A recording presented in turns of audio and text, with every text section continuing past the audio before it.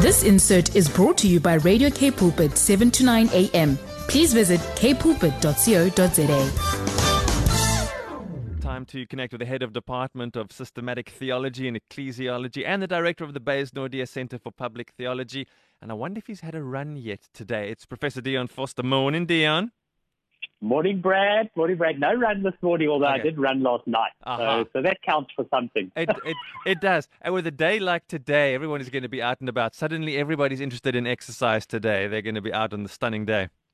Absolutely, and rightly so. You know, as they say, make hay while the sun shines.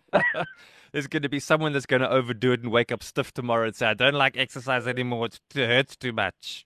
Absolutely. Look, I heard someone saying the other day, you know, when you get to sort of my age and above, you know, everything that works hurts, and everything that doesn't hurt doesn't work.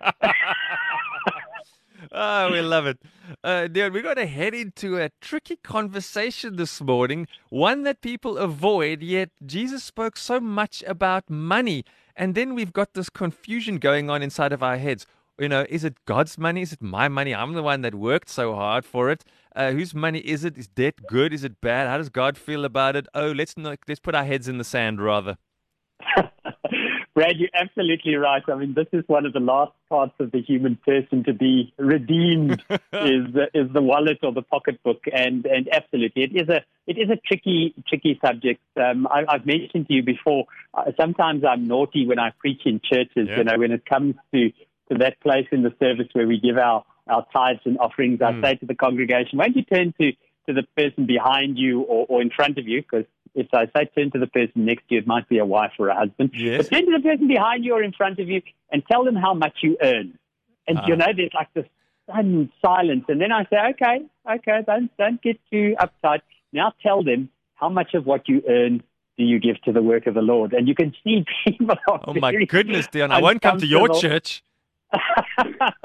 But, you know, obviously, I mean, there's a lot of nervous laughter. And then I say to people, you know, the point is simply anything that has the power to silence us, anything that can cause us to be that anxious, that can interrupt our relationship, even with sisters and brothers in the church, anything that powerful must be brought to the foot of the cross. Now, Brad, I want to say 4 things about money today. The first thing is that there's a misconception that somehow God cares more about my heart than what I do with my money. And as you touched on at the beginning, that's simply not true. God cares not just about the heart. God cares about the whole person and the social system in which they live. And, of course, we read in James 2 that, it says very clearly that, you know, some may tell us what they believe in their words, but God is wanting to see what we believe by how we live. And it's interesting, as you mentioned, there are more than 2,000 verses in the Bible that have to do with money and economics and matters of justice around that. And we see that throughout the Bible, there's one consistent message, and that message is that we need to love God more than we love our money. And I think that's a struggle for many of us. I think if we had to be honest, most of us probably worry more about our money than we do about pleasing God. Most of us worry more about whether we're going to be able to pay the bills than whether we're going to be able to find that time to read the scriptures, to pray, and to honor God with our lives. So that's the first thing I want to say is, friends, let's get that order right. God first, money second. The second thing that I think is often a misconception is that debt is unavoidable, and for a Christian to get into debt is no problem. Now, the Bible doesn't say too much about explicitly prohibiting lending or borrowing, but it does point out that debt is a form of bondage. Yes. Now, Brad, think about this for a moment, and here I'm preaching to myself, to all of us, so this is not something that I'm trying to send others on a guilt trip with, but look at that credit card that you have, that store card, and ask yourself, do you have it or does it have you? Sure. Because there does come a tipping point where you're working to pay your master, where you're working to get just enough money to manage your debt, just to pay the interest. And I want to say to Christians, we need to be much more responsible with our lives. We need to do everything that we can to live within our means. We don't need the latest clothes every month, the nicest cell phone. We don't need all of those things that the world tells us will make us desirable and wanted and important. What we need to do is to say, let's use what God has given us, and let's use it for good. Let's use it for the kingdom of God, and don't become a slave to debt. Don't get into bondage. Okay, number 3, we're getting there, is God will prosper me financially if I work hard and have enough faith. Now, this is a tricky one because absolutely, I mean, the Lord does desire that we should work hard, and God's desire is indeed to bless us. Yes. But the mistake I think we sometimes make is to think that prosperity is blessing. Now, I can give you the clearest proof that it's not, because I know lots and lots and lots of very wealthy people who are desperately unhappy. Prosperity is not blessing. What blessing is good stewardship. So what we learn in the scriptures throughout the Bible, 1 Samuel 2 verse 7, Matthew 26 verse 11, Proverbs 22 verse 2, is that God gives some people a lot and other people less. But what God asks of us is be a good steward of what I give you. Find ways to use that to bless me and to bless others. So God desires to bless you, but please don't make the mistake of thinking that prosperity is blessing. Here's the final one that I want to touch on when it comes to money. That God has promised to take care of me so I don't have to worry about money. And in some senses, that's absolutely true. Yes, God promises to take care of his children. Please, if you've got a pen or a pencil, write down Philippians 4 verse 19 or Matthew 6, 25 to 27. It's clear. God will take care of you.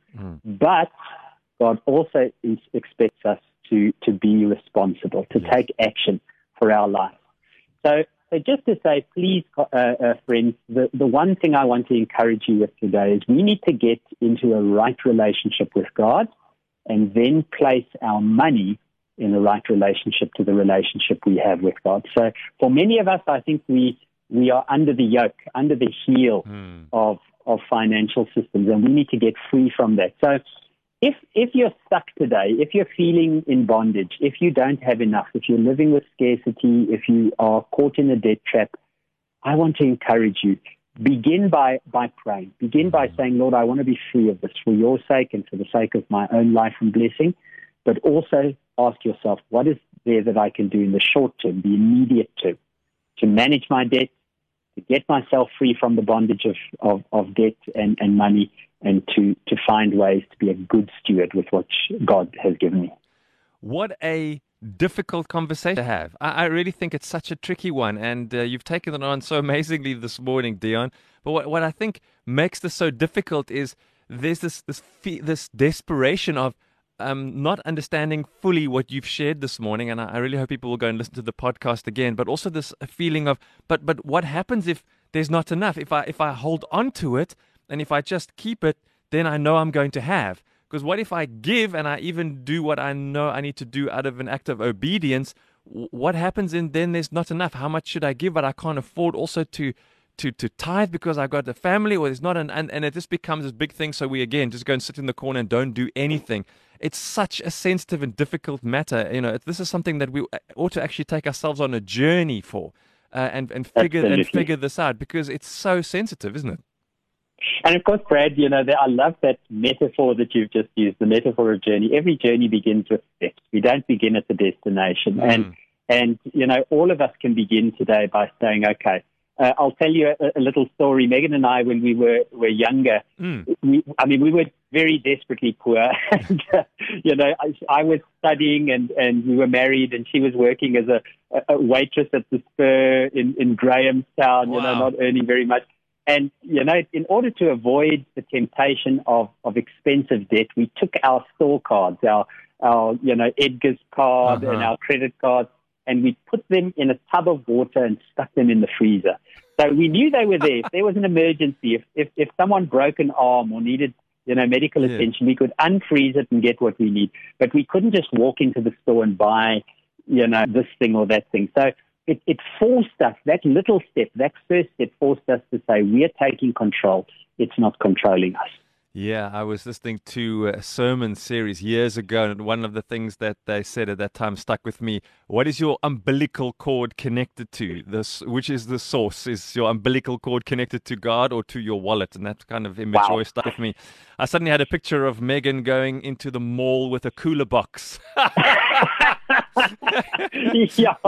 Why does she always take a cooler box with her when she goes shopping? Yeah, that's a good one. Thanks for sharing, Dion. Appreciate your time, your wisdom, and your expertise and direction. There's a lot of meat in just that little bit of conversation. So go and check out that podcast again on kpulpit.co.za. Click podcasts, click morning shows, click Get Up and Go Breakfast. Scroll till you see Dion Forster and share that one. Dion, thanks for your time this morning. Appreciate it so much. Welcome back. Love you, my friend. God bless. This insert was brought to you by Radio K Pulpit, 7 to 9 a.m. Please visit kpulpit.co.za.